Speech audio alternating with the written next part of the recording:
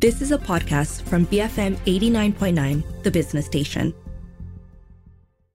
Welcome to Health and Living with me, T. Xiao-Ik. It's our Mind Matters segment today, and we're exploring mental health in the shadows of conflict and crises. Understandably, global geopolitical events, especially over the last year, have weighed heavily on our minds, and the impact of wars, the climate crisis, natural disasters in our own backyard, disease outbreaks worldwide seem to be relentless and inescapable no matter where we are or how we are affected, right? And what is the mental health impact, especially on those who have witnessed or experienced disaster directly?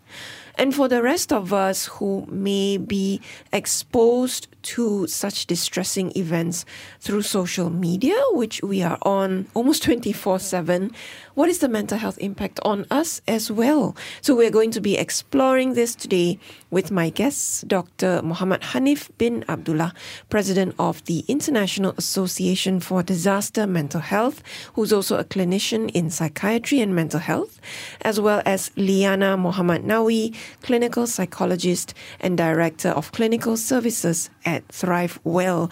Dr. Hanif and Liana, thank you so much for joining me today. How are the both of you? I'm good. Thank you so much. I'm good. Thank you. Thank you for having me.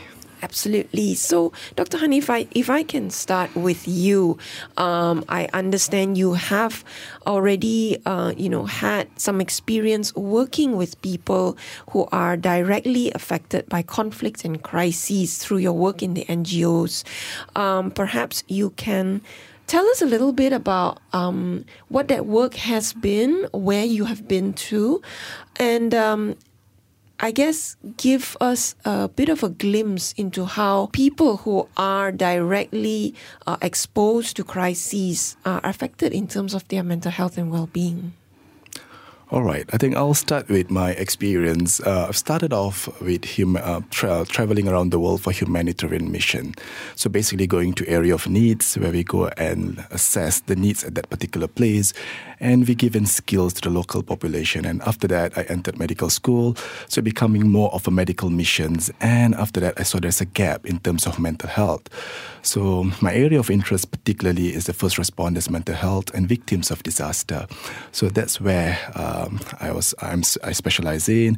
And to answer your question, I think the impact of crisis on mental health can vary widely depending on the two major factors. Based on my observation, is the nature of the crisis itself, whether it's a man-made or whether it is a natural disaster. Research has shown that man-made disasters has a higher mental health toll on the civilians, and also looking into the duration and the severity of the particular crisis itself. And the other variables that we have to look into is the individual itself. So high-risk groups, particularly we're talking about children, elderly, people with mental health conditions, people with medical conditions, vulnerable population. And these people are particularly susceptible to more negative mental health impact of a crisis. So to go deeper into that, of course, some of the common mental health challenges that individual directly affected with crisis may face will be grief and loss. And crisis involve loss, whether it be a loved one's, homes, possessions, or the sense of security. So when there's a loss of sense of normalcy, that's where the grief happens. And grief is a normal process unless it becomes very complicated. And also, it can lead to social isolation, displacement, quarantine, social distancing measures during crises can lead to social isolation. Besides that, it can also lead to PTSD. Exposure to traumatic events such as natural disasters, conflict, or accidents can lead to post-traumatic stress disorder. Symptoms include flashbacks, memories, intrusive memories, nightmares, and severe anxiety. And it will be very interesting to look into how people cope with that crisis. And if it is not in a healthy way, some people will cope it by using substance. So substance abuse is another area that we have to look into whenever we go into disaster areas or people dealing with crisis. Liana, what happens when the mental health effects, acute as well as over the longer term, are not addressed? What has the research found in terms of the impact of not addressing these mental health issues and how this could lead to intergenerational impact? Okay. I think be it acute or even long-term, so basically if these things are not addressed, right, it will definitely lead to, when we're talking about basic needs, it will lead to, of course, impaired daily functioning. So what does that mean? So it means that, like, so if we were, if we need to go to work, then we are not productive, or we are not able to take care of even our normal daily meals, or even we have no disturbances in our sleep, right? So that's what we focus more if we're talking about impaired daily functioning. Then, of course, it will lead to chronic health issues, right? Of course, Dr. Hanif, you can just jump in, but it also includes those cardiovascular diseases, right? Non-communicable diseases. Yeah. And then, of course, probably any autoimmune diseases, So that would be what we call it if these things are not addressed, right? And as you shared earlier on, because it will definitely impact our basic needs, So if we're talking about intergenerational impact, so if let's say we really have to acknowledge, right, that if these mental health issues are not addressed at the parental level, it will definitely have an impact on their next generation. Why is that so? Okay, because if, let's say, the parents themselves do not address these issues, they will have struggles with their parenting styles, right? And it will lead to difficulties for them to create a safe and a nurturing environment for their children. So this will then perpetuate the cycle. So basically, perpetuate the cycle of trauma and will, of course, adversely impact the next generation, which includes their own mental health as well. Dr. Hanif, resources are often scarce and have to be prioritized in times of emergencies. We don't have to think about conflicts in war-torn countries. We can look within Malaysia in the events of floods, for instance. That is a huge emergency that robs people of homes, possessions, sometimes lives and livelihoods, right? Yes, you're right. And you see then resources having to be prioritized to meet basic, often physical needs first. So then how do we make sure that their mental health needs are also included? That's a very good question. I think if you look back at the Maslow hierarchy of need, so basically that is the one of the pyramid for Maslow hierarchy of needs. The bottom of the pyramid shows the physiological needs, which is safety, security, physiological needs, food, shelter, security, which I think is part of mental health itself. So it's important for us to assess, to get that thing sorted first. So that's the basic needs. How do we want to talk about higher stuff when the basic needs are not being fulfilled? You are particularly right. We have to focus on the basic needs, and I think that is part of mental health in the spectrum as well. But looking into that, yes, when the resources are scarce, then we need to prioritize. I will definitely go to basic needs first. Then after that, I think it requires a strategic and cost-effective approaches. So what do I mean by that? We have to have a very targeted intervention. So perhaps if the resources is scarce, we have to look into high-risk population.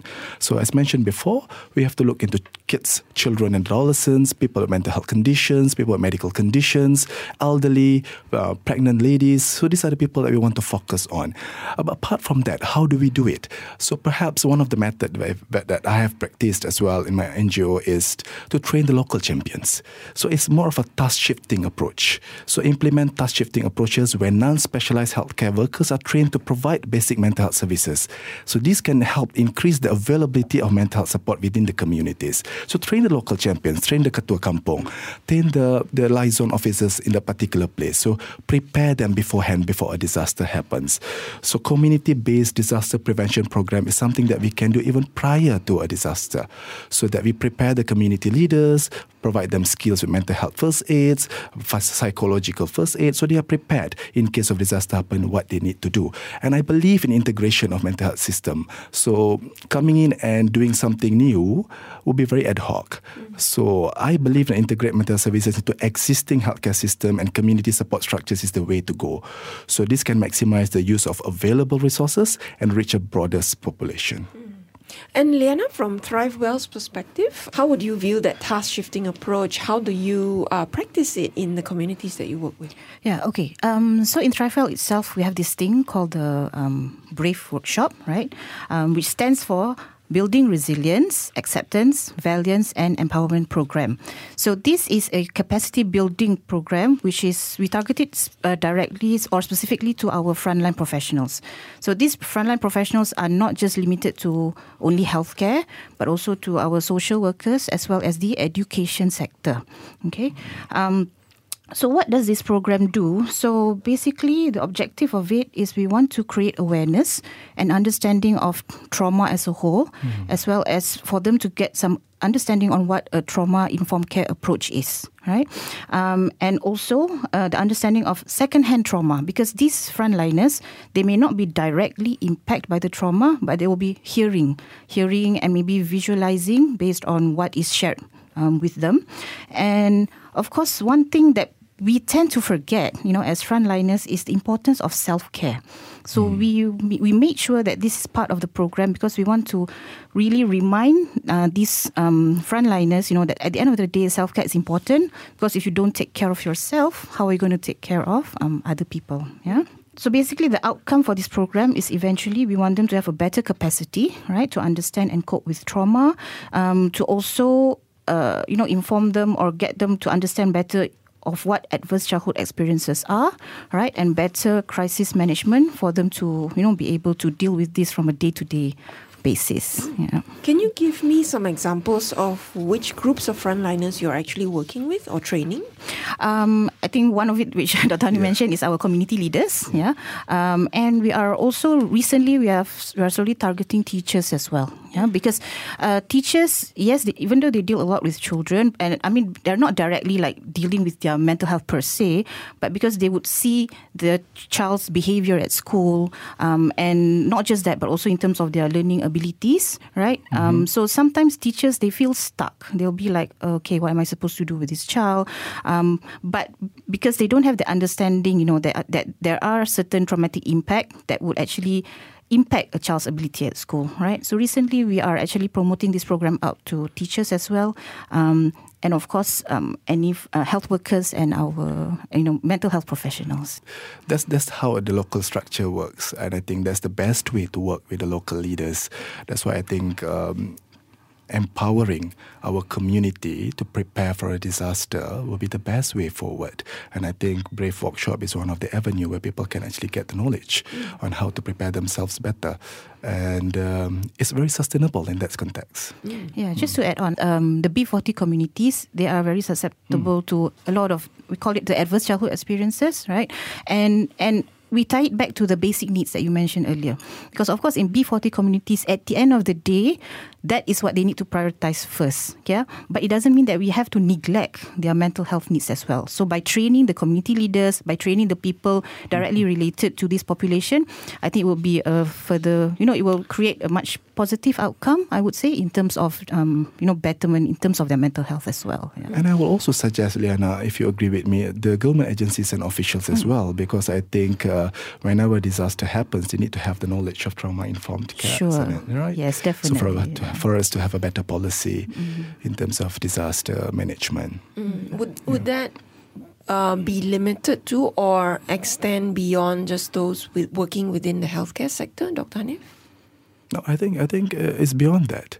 It's beyond that because I think it's a very collaborative approach when a disaster happens. From the government sectors, NGOs, healthcare facilities and all. So I think having that knowledge is very important for us to have a better policies, better work mechanism from top to down. So I think it's highly essential for all of us to know and at least aware of what we need to do, what is trauma-informed care. So at least whenever that we do any policies or whenever actions that we take, we are well informed. Yeah. All right. We will go for a quick break and come back to continue this discussion. Dr. Muhammad Hanif bin Abdullah, President of the International Association for Disaster Mental Health, in the studio with me, along with Liana Muhammad Nawi, clinical psychologist and Director of Clinical Services at Thrive Well. We're discussing mental health in the shadows of conflict and crises. Stay tuned to Health and Living, BFM 89.9.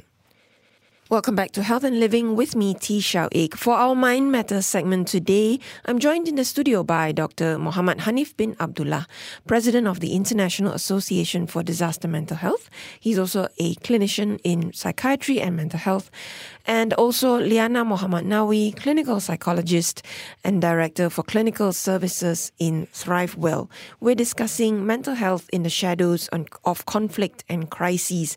And we don't have to look very far beyond our own borders to actually look at the impact of disasters, because a crisis could be something like a natural disaster like floods hitting your community. And of course, if we sort of widen our lens to look at global geopolitical events, there has been so much happening. The impact of climate crisis as well has a very direct impact on each and every one of us. And so when it comes to talking about the mental health impact, I think all of us will be affected in some way. And we can't sort of hide behind our doors and say, this is happening to someone else. We're all exposed to it directly and indirectly. And actually, Dr. Hanif, I'm curious because you started off the conversation talking about how you've gone on humanitarian and medical missions to places of conflict and crisis. And how has it affected you personally, and how have you coped, right? I mean, because we talk so much about making sure that people have those coping skills, perhaps some personal insights from you. Yeah. When you go to area of needs or a disaster area, you really see people in real need. And that sort of affects you. Whenever I come back from a medical mission, it takes me a certain duration of time to get back into my normal routine. So I will spend time alone reflecting the whole incident, what happened during that particular medical mission. And it takes me some time to get back. And I think it's very important, as what Liana mentioned just now, the idea of self-care. Sometimes the idea of wanting to go and help is something that we want to do. But at the same time, it's very important for us to look into our own self-care. So one of the things that we have practiced as well after a medical missions or humanitarian mission is to get back and have a debriefing session where we'll talk about the experiences that we have encountered, sort of reprocessing the memories and also reprocessing the experience that we have gone through at a particular disaster area. So that's something that I do quite often whenever that I go for a mission. Liana, for the rest of us, we're not going on humanitarian missions like Dr. Hanif is. We're not perhaps very often affected directly by crises or emergencies, but we read about it all the time. And we're seeing it more and more as we scroll through social media. Why do we feel affected by this?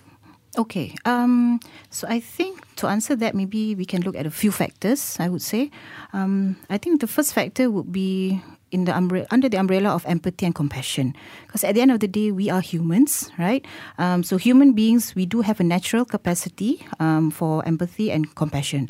So when we witness or hear or read about the, suffering of others, we can't help it. As in, it will invoke very strong emotional responses, such as, we will feel sad, we'll feel concerned or possibly angry, So that would be one of the factors, I would say.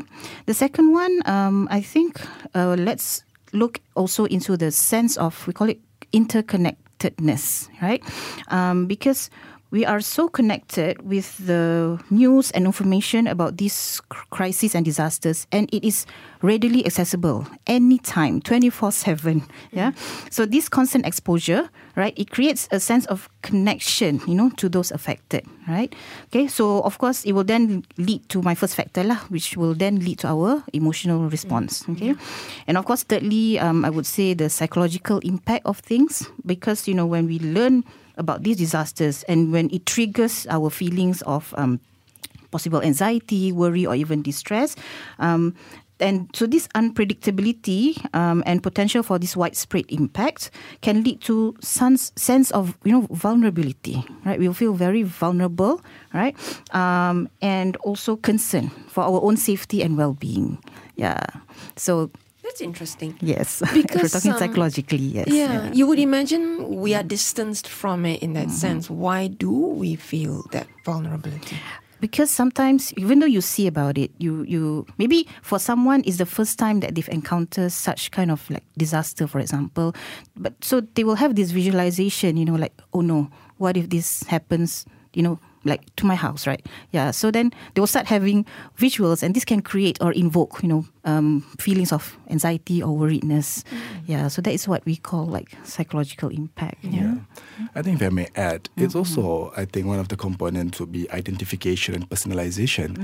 As we read about the crises, or we might unconsciously identify with the individuals affected, or imagine how we would feel in the similar circumstances. I, for an instance, was very much affected when the group of doctors in the UK, also at the disaster area in Palestine, was crying for help. So being a doctor myself, I felt that I can identify, I can personalize that condition, and that really affected. I think that kind of identification, personalization, and also media influence, I guess. I think the way that the crisis being portrayed in the media can play a significant role. The emotional impact can be heightened through vivid images, personal stories, and compelling narratives, making the events more relatable to each and every one of us as a human being. Yeah, again, just to add on to that, you're right in terms of the vivid images, okay, because imagine our social media like 30, 40 years ago, it's like heavily reliant on newspapers, or even the news, but even in news, they don't really show, sometimes they will censor pictures here and there. And even in newspapers, when you read about it, there are not much visuals there. So we tend to, have certain kind of imagination, like, okay, how this would be, certain visualization. But right now, with social media, 24/7, they even show like live of what is actually happening on the ground. So it tends to scare people as well, like, oh no, this is really happening, or it's not just in my imagination, or it's not even like in the movies. This is real, And if you go deeper, I think if you go into psychologically, the human brain is wired to respond emotionally to distressing situations. So if we read about crises, our emotional centers, if you go a bit deeply, it will be amygdala, will be activated and leading to emotional responses like fear, scary, empathy, sadness. So it can lead to that kind of situation. Yeah. And social media itself has algorithms that will pick up what you're looking at and then, sort of feed more of the same thing, right? Wouldn't you agree? Yeah, I would agree with that. I mean, yeah, because right now social media is intelligent, with the algorithm and all, and the algorithm is also designed, to bring out sensationalized news, right? As well as news that are, we call it emotionally charged, that they know like, okay, this can create certain emotions in the public. Okay, let's show this, So that, I mean, if you're talking about algorithm, unfortunately, that is the way, like the technology world is now. I would say it's very scary because, to a certain extent, it makes us to become more tribal. What I mean by that is the algorithm amplification, because whenever that we seek a news, we'll be fed with the same news over and over.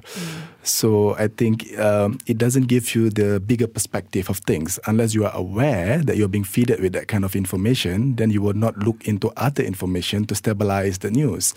So I think it's very much important for us to be aware how the algorithm application works. Otherwise, I think we will all be in filter bubbles or echo chambers on our own.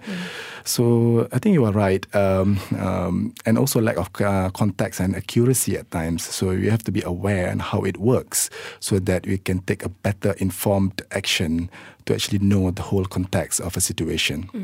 Whether we are sort of able to switch it off or whether we may be going down this doom scrolling kind of rabbit hole, how do we recognize the effects on ourselves? How do we recognize that we are becoming negatively affected in terms of emotions and behaviors, Liana? I think maybe some of the things that we can look into ourselves is we tend to portray more negative emotions, right? So I think one of the things could be we tend to get angry easily, like for no reason, and also maybe at times we realize that we may have more and more intrusive thoughts.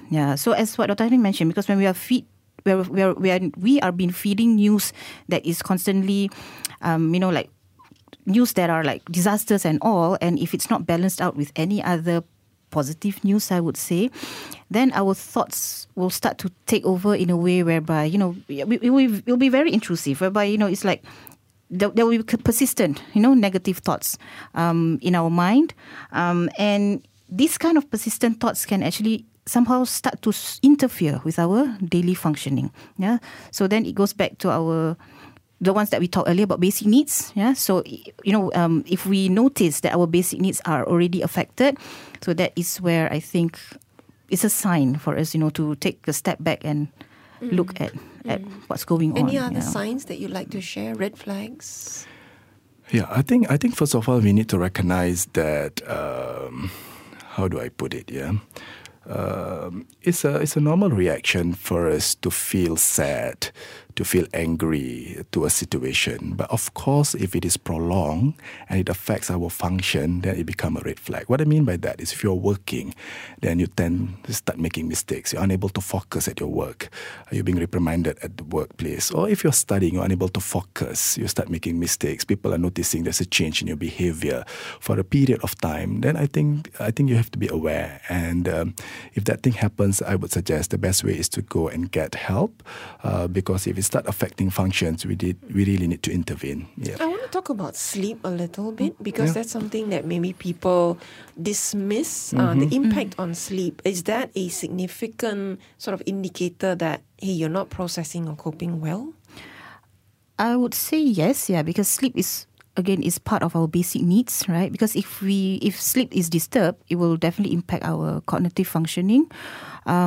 But then sleep can also go both ways, meaning like it's either you lack of sleep or you sleep more, right? So because I think for public out there, normally they will just focus on the lack of sleep, but they don't focus so much on the that you're sleeping more it's also actually a sign that something is. Maybe you just need to take a look at yourself, and probably need to work on that as well. Yeah, Dr.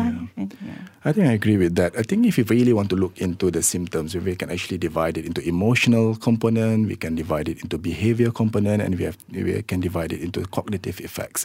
But you're right, sleep is one of the red flag as well.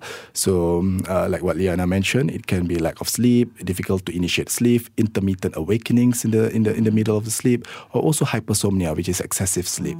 So these are all the symptoms that we might want to look into. And you feel tired the next day, despite having that sort of a sleep. So, of course, we need to intervene because it will affect your work. So that's number one. Number two is also the cognitive aspects and also the emotional aspect where you feel hopeless, depressed, feeling low mood almost every day for a period of time. So these are the things that you really need to look into. And I think interestingly, if you talk about crisis and disaster, there's also few terms that we have to look into, which is compassion fatigue, secondary traumatization. These are the terms that are being used in research to describe the secondary effect. What I mean by that is people who are not directly involved in the disaster itself, like us. We are reading the news, we are watching social medias, we are seeing the images, the videos and all. So there are a lot of terms that are being used to describe this kind of condition, such as secondary traumatization, vicarious trauma, compassion fatigue. And to a certain extent, I would argue that certain authorities are using these concepts to actually go on and do atrocities outside there. Mm-hmm. Yeah.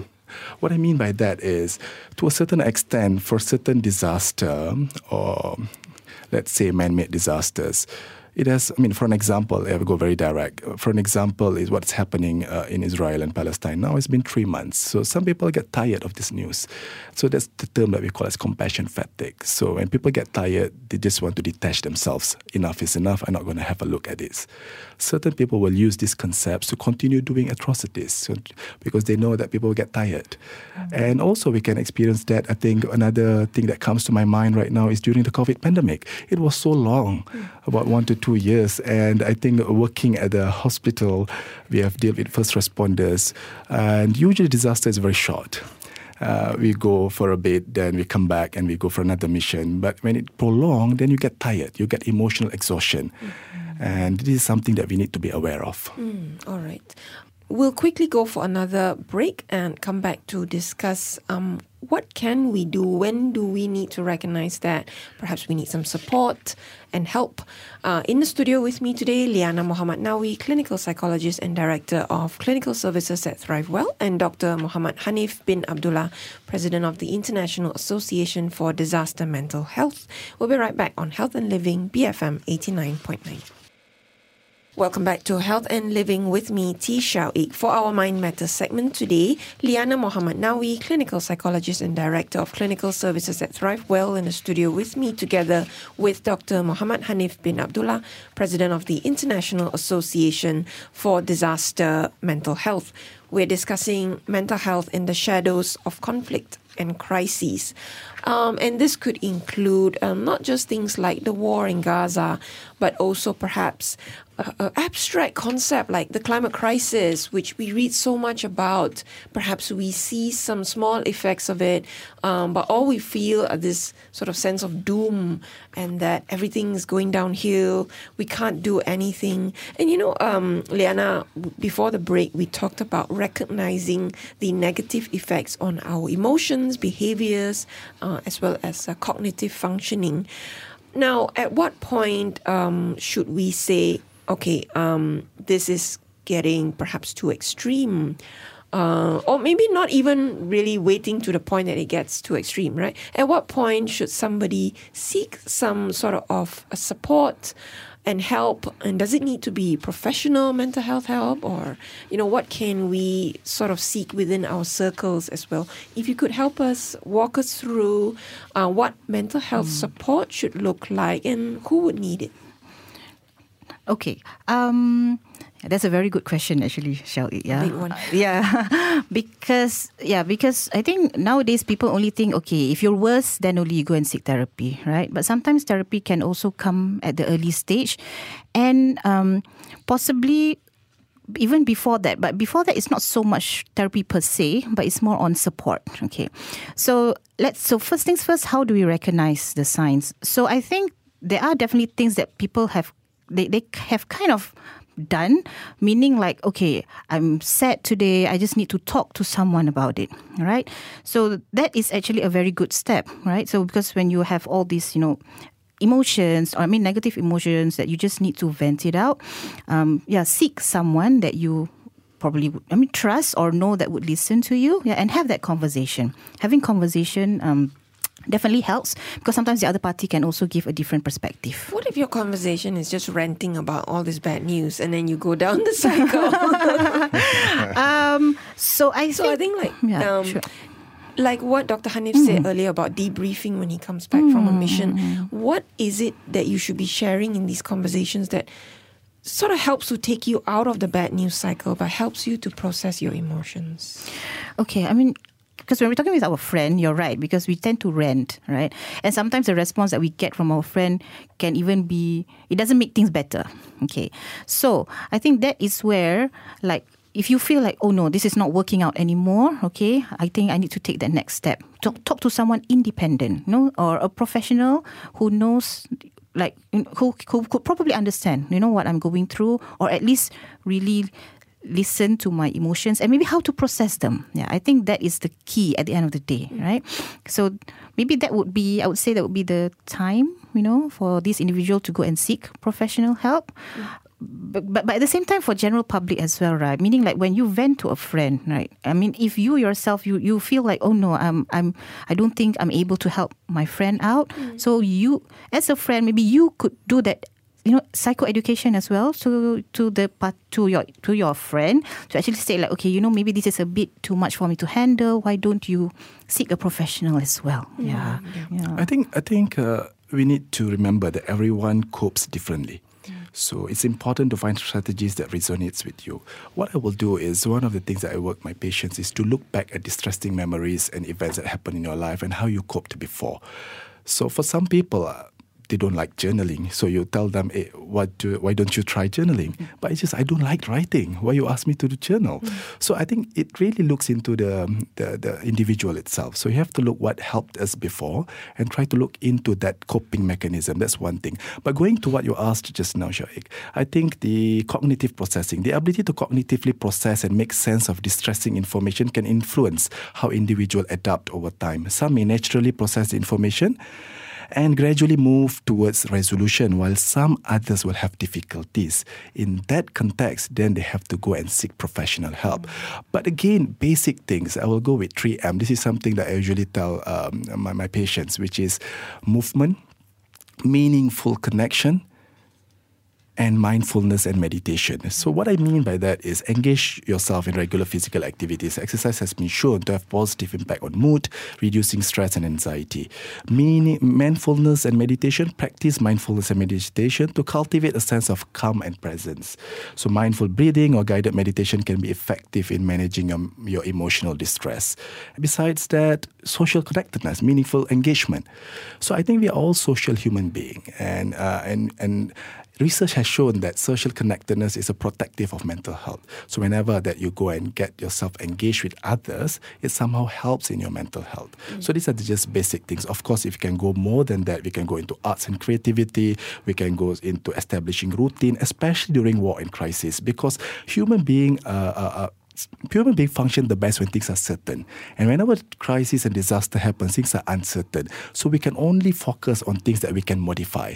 So when you have a sense of routine, then you have the sense of control. So that helps you in terms of a mental health in a larger context. Yeah, just to add on a little bit more, if you're talking about when to seek help and whatnot, and since Dr. Hanif mentioned about resources and coping mechanism, I think it's for the benefit of the listeners out there, maybe once you feel stuck, right? I think that's the important. Once you feel stuck, meaning you have exhausted your current resources, you feel stuck, you don't know where else to move.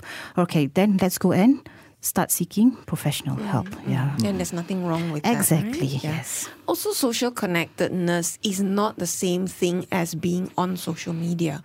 I think social media actually traps us in a bubble. It is the very opposite of sort of reaching out to make those meaningful connections. So I want to just sort of, towards the tail end of this conversation, talk a bit about reflecting on our own social media habits and how do we get out of this bad news cycle.